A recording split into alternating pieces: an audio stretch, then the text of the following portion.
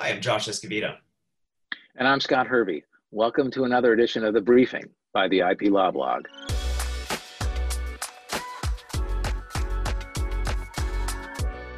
Josh, today we're going to talk about the hazy state of trademarks in the cannabis industry.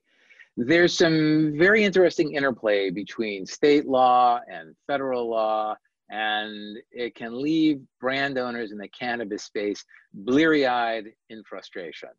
Josh, why don't you tell us about this? Well, Scott, there's a huge disconnect between the federal and state law as it concerns cannabis, and it goes far beyond the enforcement of whether it's criminal and whether it's not. I mean, that's really the underlying issue, but it goes beyond that. It goes to trademark protection, which is something we frequently talk about here.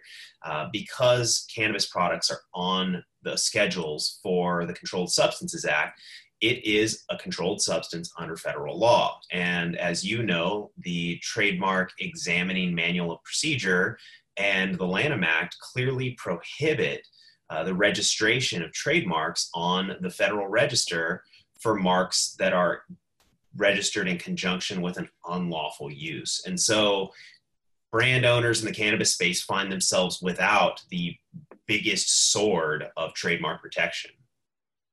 Right, and that lawful use requirement is a federal lawful use. It doesn't matter if it's legal in California or Oregon or Colorado, which creates this very big problem and logjam for brand owners and product owners in the cannabis industry seeking to protect their intellectual property. So, there are strategies that we recommend to our clients in this space. Josh, why don't you tell us about our strategies that we recommend? Sure, Scott. So first, we recommend that our clients register their brand as it applies to ancillary products on the Federal Register. So you would seek to register your brand in conjunction with rolling papers, tobacco, things of lighters, things of that sort. And that would provide a certain level of protection. But you often get a rejection or an office action based upon the Controlled Substances Act, but after you explain that it's with tobacco or hookah, not necessarily cannabis, you can generally get the mark registered.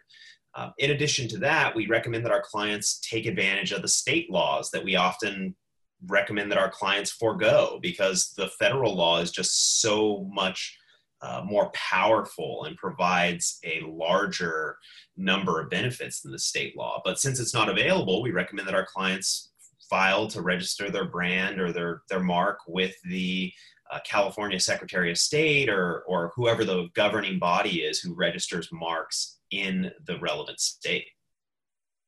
Right. So you've got this, kind of spotty protection where you've got federal protection for ancillary products, obviously assuming that your client is in fact, using the mark in connection with those products and not just, faking a use for registration purposes.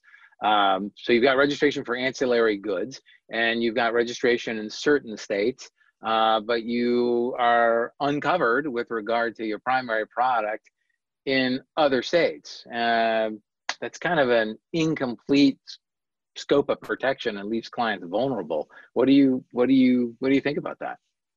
Well, like I said, it's an imperfect fix, Scott. So, I mean, I think the client can try to protect themselves if they're doing business in both states, but that's often not the case. I mean, some of the larger cannabis companies are doing business in multiple states, but a lot of the cannabis companies are strictly doing business within their state. If that's the case, I suppose an argument can be made that you're protected in your primary market. And sure, somebody could be using your mark in Nevada, and if they make low quality product, it could have an impact on the goodwill of your brand and what people think of your brand if they associate the two. But at the end of the day, you're just without the necessary law to do anything about it.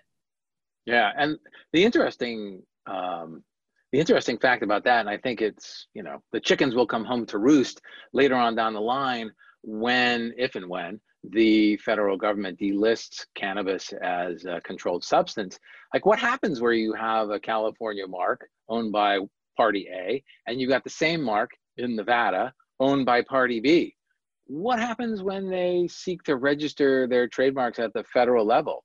I mean, there are the federal trademark laws do allow for concurrent use. And my thinking is that the parties are going to have to engage in a concurrent use proceeding and probably divide up the United States somehow. But I mean, that's probably good work for us because it's going to be like litigation type work before the Patent and Trademark Office. But it's going to be very, very frustrating for cannabis brand owners. Or, Scott, it's at least possible that the federal government may, for the first time, employ some sort of first to file requirement and actually give priority to whoever the first cannabis user is who gets their application on file with the USPTO. I mean, it hasn't been done before, and it's not generally how United States trademark law works, but I mean, it's a issue of first impression, so it wouldn't surprise me to see some sort of new procedure.